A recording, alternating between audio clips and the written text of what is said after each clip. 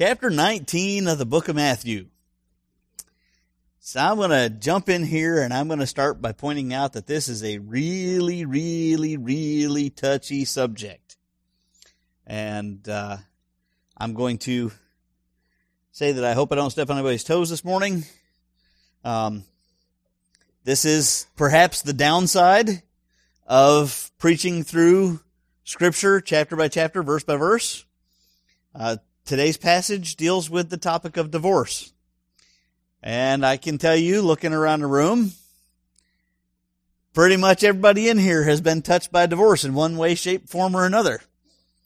So, there's a lot of emotions. There's a lot of bad teaching that has gone on in the church. There's a lot of lack of mercy that has gone on in the church.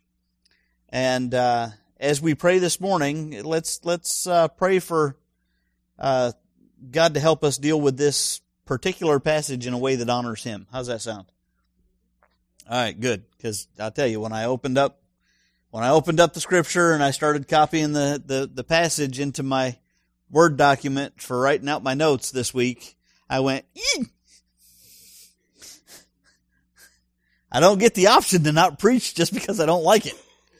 So please, let's all stand and pray this morning. Or read first, then we'll pray. That's what we do. See? It's got me all confused. Chapter 19, starting in verse 1, and we're going to go to verse 12. Now when Jesus had finished these sayings, he went away from Galilee and entered the region of Judea beyond the Jordan. And large crowds followed him, and he healed them there. And Pharisees came up to him and tested him by asking, "Is it lawful to divorce one's wife for any cause?" He answered, "Have you not read that he who created them from the beginning made them male and female, and said, Therefore a man shall leave his father and his mother and hold fast to his wife, and the two shall become one flesh. So they are no longer two, but one flesh. What therefore God has joined together, let not man separate." They said to him, "Why then did Moses command one to give a certificate of divorce and to send her away?" He said to them, "Because of your hardness of heart, Moses allowed you to divorce your wives, but from the beginning it was not so. And I say to you, whoever divorces his wife except for sexual immorality and marries another commits adultery." The disciples said to him, "If such is the case of a man with his wife, it is better not to marry." But he said to them, "Not everyone can receive this saying, but only to those to whom it is given. For there are eunuchs who have been so from birth, and there are eunuchs who have been made eunuchs by men, and there are eunuchs who have made themselves eunuchs for the sake of the kingdom of heaven. Let the one who is able to receive this, receive it." Let's pray. Father, as we have already said this morning, this is a sensitive subject because we, just like your people Israel, have sinned. We have sin in our lives. We have made those decisions that have caused us to go away from your will. Father, I pray this morning that we would view your word in a way that honors you this morning, that we would be faithful, that we would understand that this is your word and not ours. And Father, I pray that we would learn and we would become conformed to the image of Jesus by what we read today. In Jesus' name, amen. Please have a seat. So the easy part, verses 1 and 2, Jesus moves his ministry from Galilee to Judea. All right, now all of the stuff that he's been doing so far, I mean, he showed up in Jerusalem for a little bit when he was baptized by John, but then he immediately went north into Galilee, and that's where he spent the larger part of his ministry. Here we're told that he moves to Judea beyond the Jordan, which, it'd be really great if Matthew told us what that meant, right? Beyond the Jordan. What are we talking about? Well, in Hebrew terms, if the writer was in Jerusalem and they wrote beyond the Jordan, then they were talking about the area east of the Jordan River. But if the writer was somewhere east of the Jordan River and they said beyond the Jordan, then they were talking about something west of the Jordan River. So it really depends on where the author is sitting when they write it. in this case, where Jesus was most likely in Galilee on the eastern side of the Sea of Galilee. So when he went to Judea, he crossed beyond the Jordan. He crossed over to the western side to the area of Judea. And as he's doing this, he's moving towards Jerusalem. Now you remember, he's already told the disciples twice what's going to happen when he gets to Jerusalem. He's already told them on 2 separate occasions where he's going to be turned over to the authorities, he's going to be beaten, he's going to be crucified, and he's going to die. And the first time, Peter gets into an argument with him and says, no, you're not. So Jesus tells him, get behind me, Satan, right? Because that's not God's will for me to survive this. And then the second time, the disciples don't really say anything about it, but you can tell they're still not bought into this idea. I don't blame them. I wouldn't have been either. Okay? So during this part of his ministry, this is where Jesus really starts to have some hard encounters with the scribes, the Pharisees, and the Sadducees. Now, he's been dealing with them a little bit up in Galilee, but here is where he's going to start running head first into the bad teaching of the religious people in and around the capital of Judea. So, Jesus moves his ministry down to Judea, and large crowds follow him. Everywhere Jesus went, people showed up. Let me ask you a question about your life. Since we are supposed to be Christ-like, right? That's what Christian means, is little Christ. Do people show up everywhere that you go? That's a hard question, isn't it? Because everywhere Jesus went, people showed up. People showed up because they needed healing. People showed up because they needed salvation. But if people don't show up where we are, then we got to really ask the question, are we showing Jesus to the people that are around us? I'll just let y'all stew on that for a while. And I thought it was the other part I was going to step on toes. All right, so Jesus is teaching and he's healing people from their sicknesses, and this catches the attention of the Pharisees. I really don't know what was going on in Judea at this time. I went and looked at a couple of different commentaries and a couple of different, historical perspectives and stuff. I really don't know why this was the question they chose to use to test Jesus, other than the fact that this was a topic that was being debated in Jerusalem at the time. So apparently they thought, since Jesus is this up-and-coming rabbi, we're going to use this and see where he falls on the position. Okay? So they come to Jesus and they say, is it lawful, is it legal to divorce your wife for any reason? Now, pause button. All of this is written from the perspective of a husband divorcing the wife.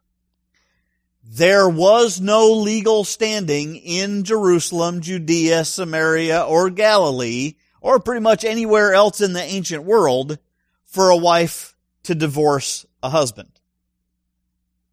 There was no provision for that. Okay? Chalk it up to the inequalities of the ancient world. So this is all from the perspective of the husband divorcing a wife. And they ask the question, is it lawful to do this for any cause? Now, what does any cause sound like? Yeah, sounds like no-fault divorce, right? Welcome to the United States. So, the root of this debate appears to come from the teaching of a rabbi whose name was Hillel, and he read Deuteronomy chapter 24 in a very liberal way. Now let me read Deuteronomy 24 verse 1. When a man takes a wife and marries her, if then she finds no favor in his eyes because he has found some indecency in her, and he writes her a certificate of divorce and puts it in her hand and sends her out of his house, and she departs out of his house, ... Okay? So can you see where he's reading this very liberally? She finds no favor in his eyes because he has found some indecency in her. The word there that Hillel is interpreting is that word that we have translated as indecency. He understood it to mean anything displeasing to the husband. She burns a toast at breakfast time. She doesn't fold his laundry correctly. She pick a fault. Okay? That was Hillel's interpretation. Now, on the other hand, there was an ultra-conservative. So, you've got the super left-wing liberal interpretation. Indecency means anything that you don't like is sufficient grounds for divorce. And then you have this guy over here who's the ultra-conservative, right? He's over here on the far right wing. And he says, no, historically and linguistically, that word indecency only means some kind of sexual immorality. Period. That's it. That's all, nothing else. And that is the only permissible reason for divorce. So these two different camps are arguing. Now, could you guess which side the Pharisees probably fell on? You might be surprised. You might be surprised. Because remember, the Pharisees were the guys who were concerned with violating the letter of God's law, not the spirit of God's law. I don't know whether they fell on the ultra-conservative or the ultra-liberal side. I have a feeling that they probably fell over here on the liberal side. Because as long as they could say that the letter of God's law was that for indecency you could divorce your wife, you're good. That's just a guess. Now, Gamaliel, Paul's teacher, he was probably over on the other end. So there's even factions within the Pharisees. Both of these positions come from an honest and earnest desire to read and understand Scripture. Let me say that again. Both of these positions come from an honest and earnest desire to understand Scripture. When we approach God's Word, no matter how honestly and how earnestly we want to understand what it says, what we have to remember is we are bringing our sinfulness into our understanding of the Word. The law of Moses was given to people who were sinners. Right? Okay. Which is why I love Jesus' answer so much, because he went somewhere before man was sinners. When he gives his answer, he pulls it from Genesis chapter 2, verse 24. Where in God's Word is the fall recorded? Genesis chapter 3. So Jesus' answer comes from that period before Adam and Eve sinned. Jesus' answer goes beyond culture. It goes beyond law, and it goes to the created order. A man shall leave his parents and hold fast to his wife, and they will become one flesh. God's design for marriage is for two people to join together and become one person. The hardest people to convince of this fact is our children. Right? Check it out. Here's how this works. Dad, can I do? Did you ask your mother? Yeah. What did she say? She said no. Then why are you asking me? We're the same person. Even when she and I disagree about something, we don't do it in front of the kids. We present a united front. Right? We are one person. Together. in union. That is the picture that God had in mind when he designed man and woman. Now, that was before sin entered the world. So, let me read this here and kind of summarize where we're at now. The Pharisees came up to Jesus and they tested him by asking, is it lawful to divorce one's wife for any cause? He answered, no. It's not God's plan. He didn't say anything about lawful. He said it's not God's plan. It's not right. Whether it's lawful or not is of no consequence. The legality that the state or anybody else stamps on an action is not the question. The right question is, what is God's will? Jesus says, what God has joined together, let not man separate. There's a lot of shoulds here.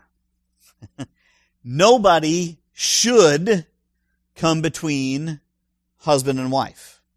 Not parents, not children, not other women, not other men, not work, not vacations, not addictions.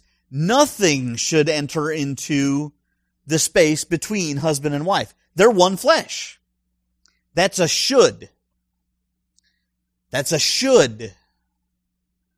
And that's why. And the Pharisees are not stupid. They understood this because they asked the question, why did Moses command somebody to give a certificate of divorce and to send her away?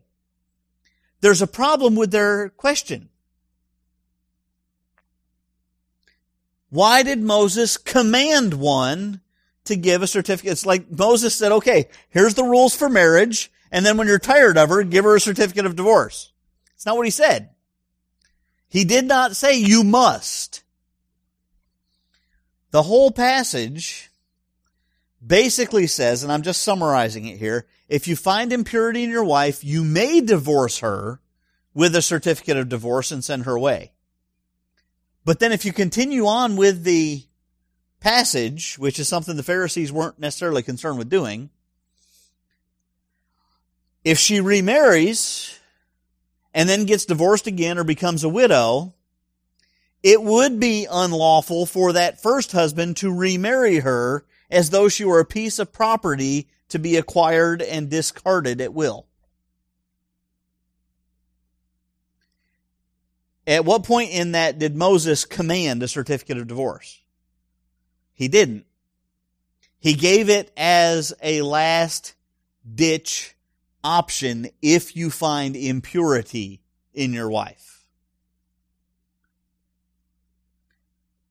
But in the rest of the passage, there is a protection for the woman. Now, why would Moses do this?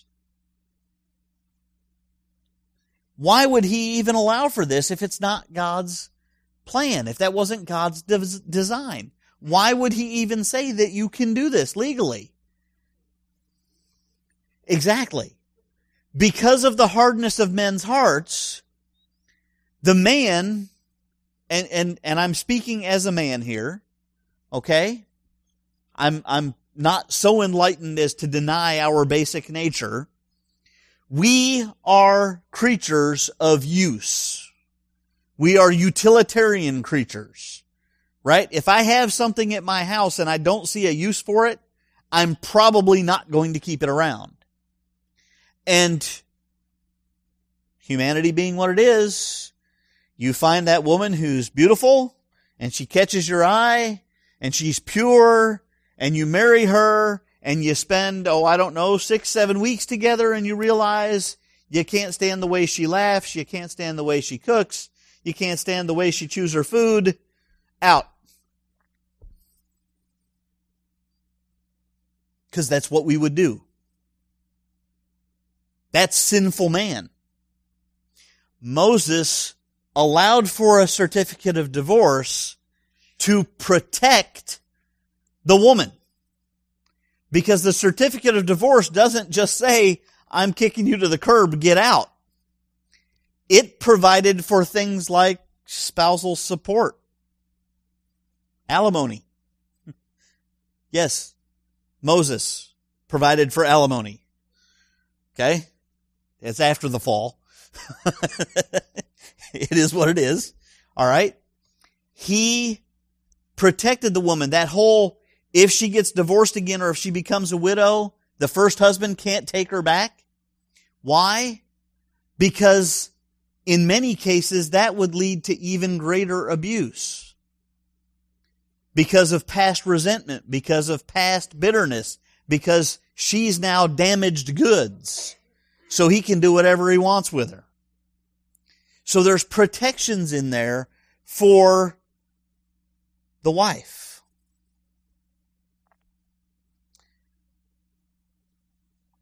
Here are a bunch of biblical scholars, the Pharisees, experts in the law of Moses, experts in the wisdom literature of David and Solomon, experts in the book of the prophets. They called it the book of the 12.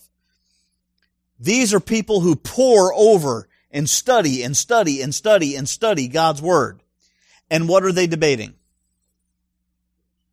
When's it legal to get a divorce?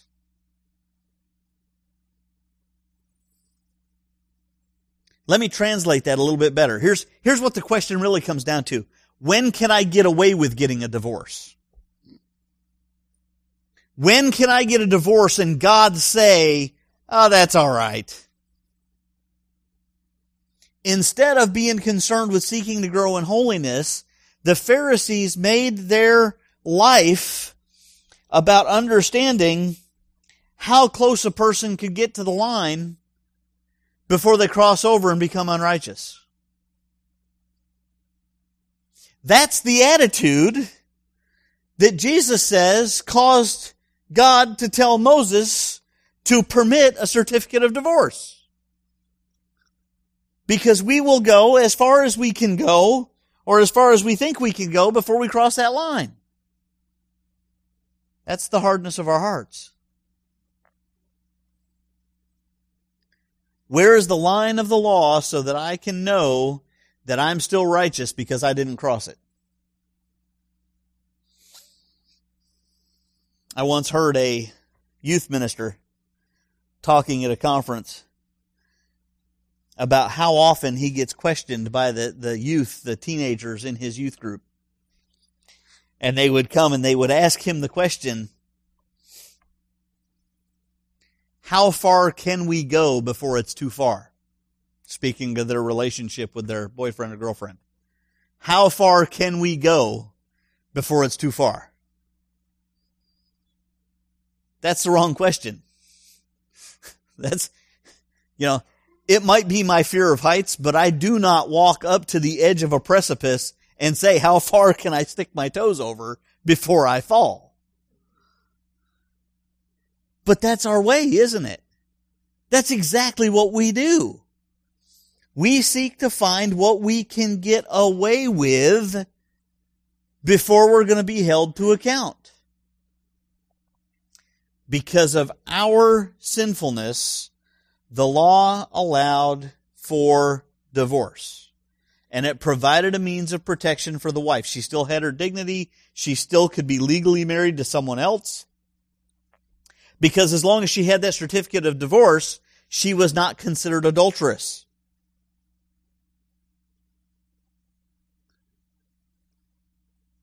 While society may look down on her,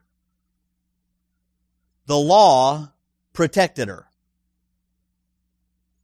But Jesus says that's not God's will.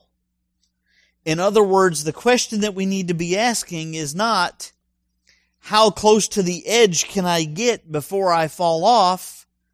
The question that we need to be asking is, how far away can I get from that edge? God's design is far away.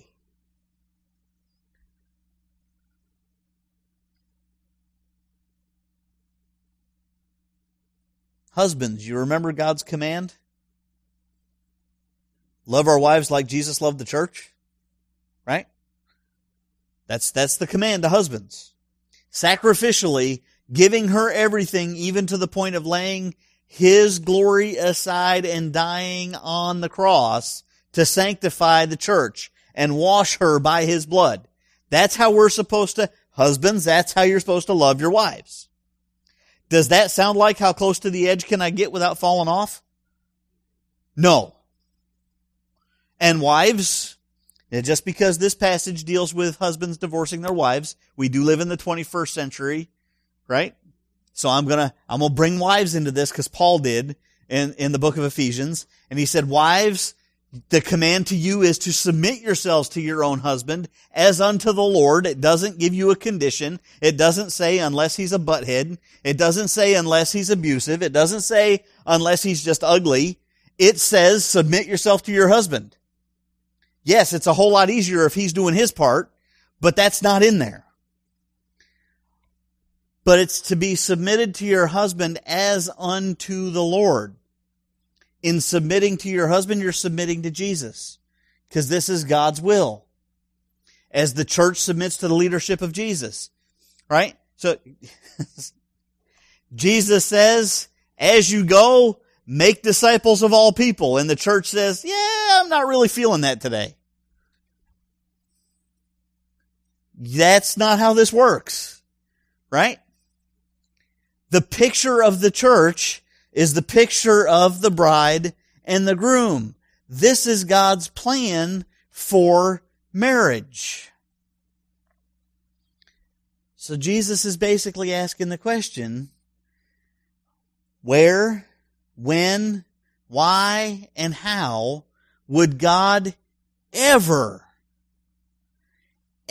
say that the dissolution of that relationship is okay? He wouldn't. It doesn't make sense. It doesn't fit. When would God ever okay the church breaking off from her relationship with Christ? There's a word for that. It's apostasy. And when Jesus talks about it in the book of Revelation, when he talks about the churches that have left their first love, it's not in a good way. He's not saying, oh, that's okay. He's saying y'all need to turn around because you done screwed up. Now, Jesus does permit the exception for cases of sexual immorality.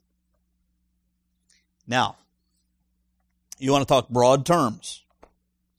Jesus didn't make my life any easier in this passage, because the word that he uses there that's translated as sexual immorality is the Greek word porneia.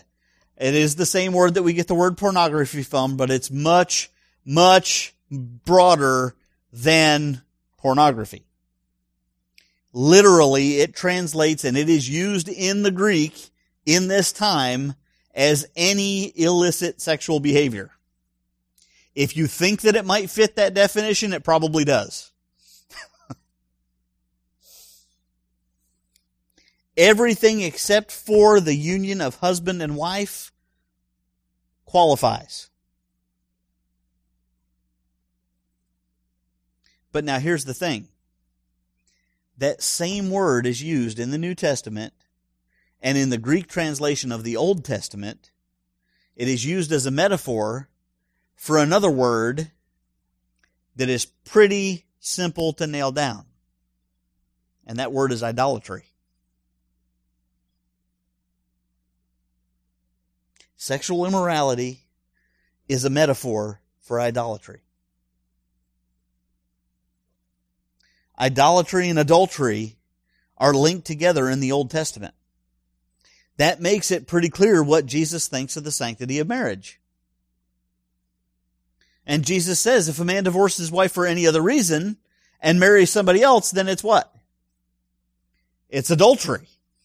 Straight up. Now, before I get to the disciples' response had to be spoken by Peter. I'm just going to throw that out there. But before I get there, I want to pause for just a second here.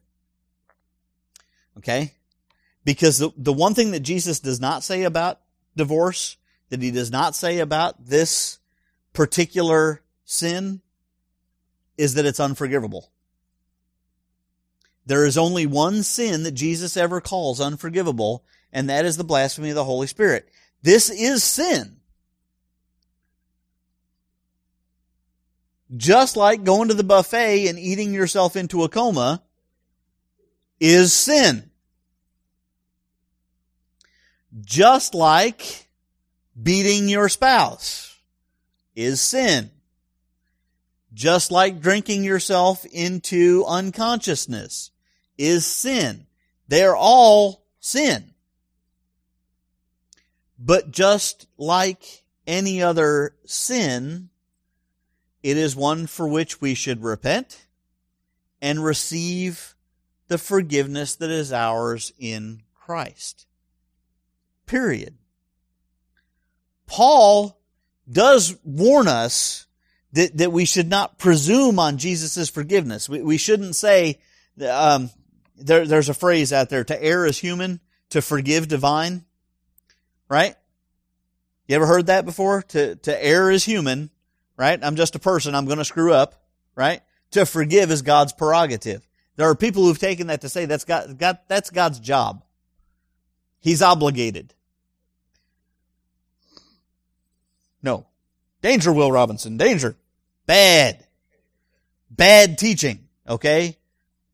God is not obligated to forgive us for anything.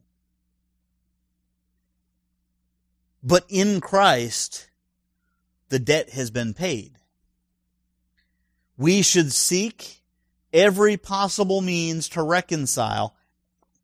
Think about this for just a second. What have we been looking at in chapter 18 for the last month and a half? It's been how people deal with each other, right? How we deal with somebody who sins against us. We go to them one-on-one and we seek that reconciliation. And if that doesn't work, then we take witnesses to seek that reconciliation. And if that doesn't work, then we take the church to seek that reconciliation. It's all about going to the lost sheep, right? So what does Jesus expect us to do? If there's a conflict between husband and wife? To solve it. Right. You know, it's that little pithy picture that goes around on Facebook about the old couple. You know, they've been married for 60 some odd years, and somebody asked them, how did you make it last so long? And they said, that's easy. We grew up in an era where if something broke, you fix it. You don't throw it away. Right? There ain't nothing easy about fixing it. Fixing a TV is easier. Not necessarily less dangerous. There's a lot of voltage in those things. We should seek reconciliation with the one that we are married to. Sometimes that's impossible. And this is where reality of life sets in. Sometimes it's impossible. Which one of you, if I told you to step up here and jump off the edge of this platform, could flap your arms and fly to the back of the room? It's impossible, right? Yeah, the little caveat to that, everything's possible with Christ, is if it's within His will. If it was within His will for me to fly, I'd have been made a bird. Not a bird brain. Sometimes it's impossible to reconcile. Just like with that person who sins against us that we're supposed to go to, why did Jesus tell us that if they won't repent, then you take witnesses, and if they won't repent, then you bring it before the church, and if they don't repent, then you treat them as an unbeliever, right? Because sometimes people are just that hard-hearted. And all the time they're that hard-headed. And sometimes it's not just impossible, sometimes it's dangerous to seek that kind of reconciliation. And that's where abuse comes in, and all those sorts of things. There are some times where the right answer may be separation for a person's safety. Okay? When that happens, we have forgiveness in Christ. Now, starting in verse 10, like I said, this had to be voiced by Peter. Because Jesus answers the Pharisees, why did Moses command us to give a certificate of divorce? And Jesus said, he allowed it because you're a bunch of knuckleheads. Right? And now the disciples pipe up. Well, if the only reason that divorce is allowed is sexual immorality, and basically what you're saying is that the husband is stuck with the wife no matter what, then it's probably better off to stay single, isn't it?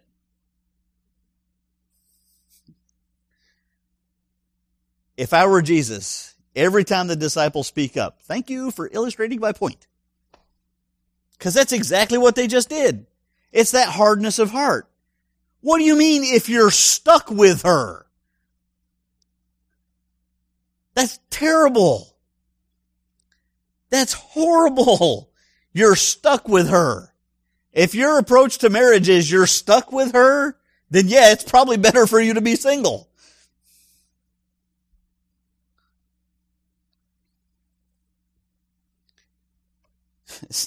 The marriage is supposed to be representative of Christ in the church. Can you imagine Jesus sitting on the throne?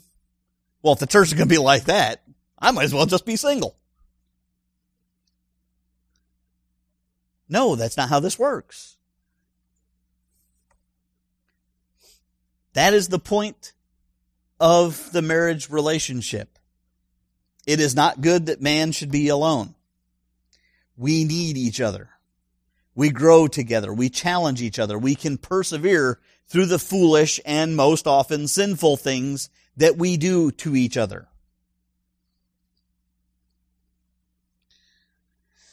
So when the disciples say that it's probably better to be single,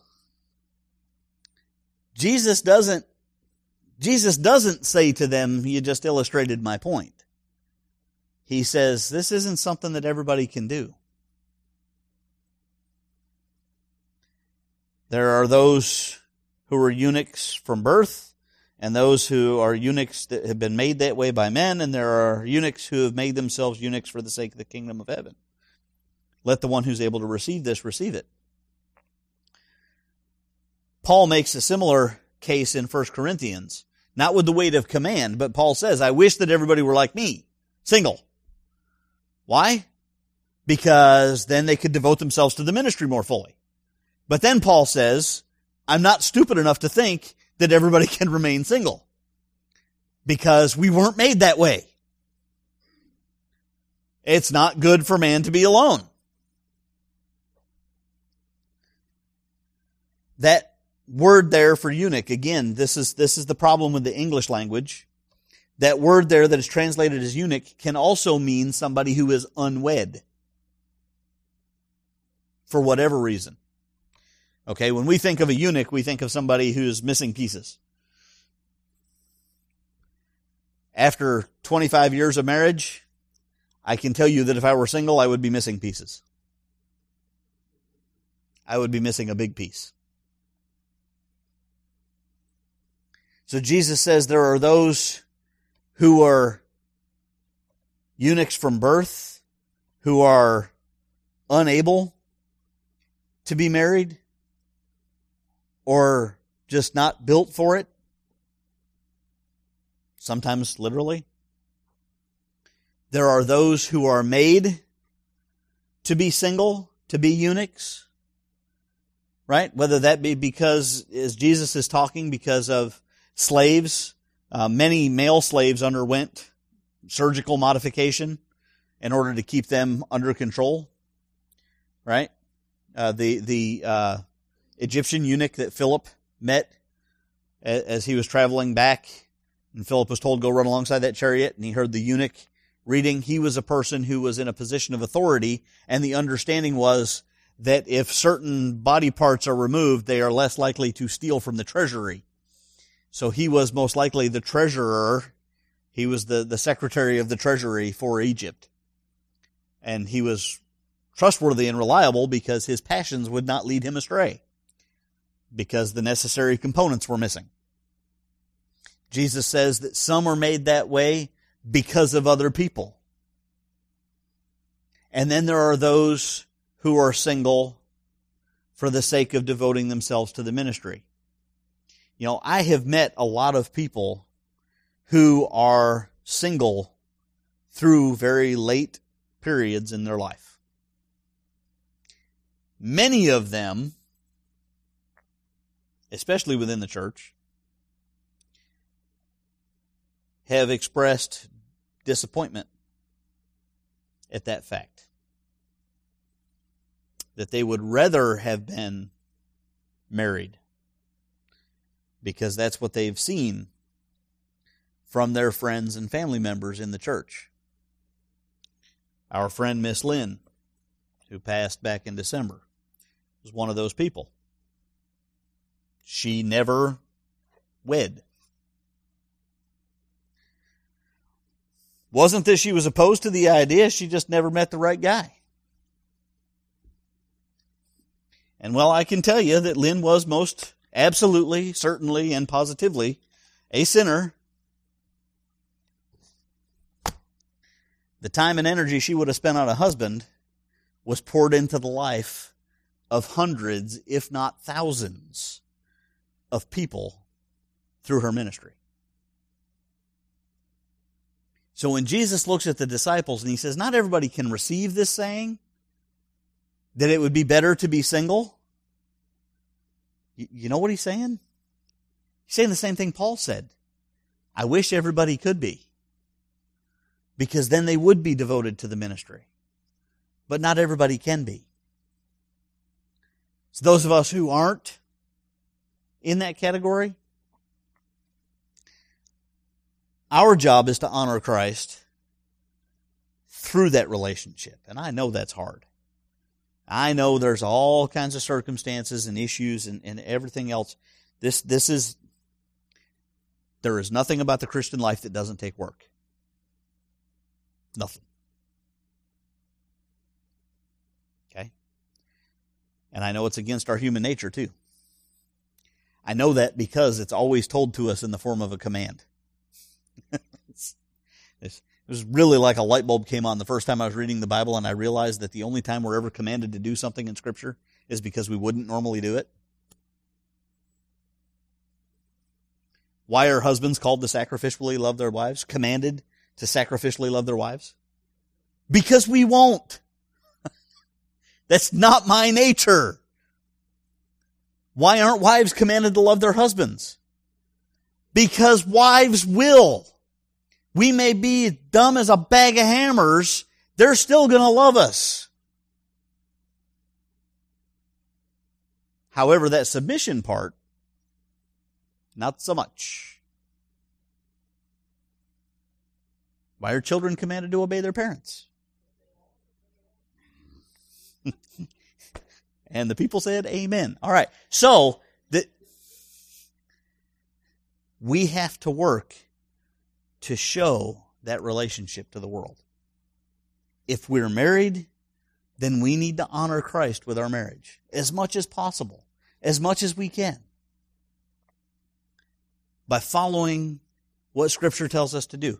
If you're single, if you're one of those people who can receive that message that Jesus said, we need to devote our lives into sharing the gospel message and discipling people where we are, and not be worried about it.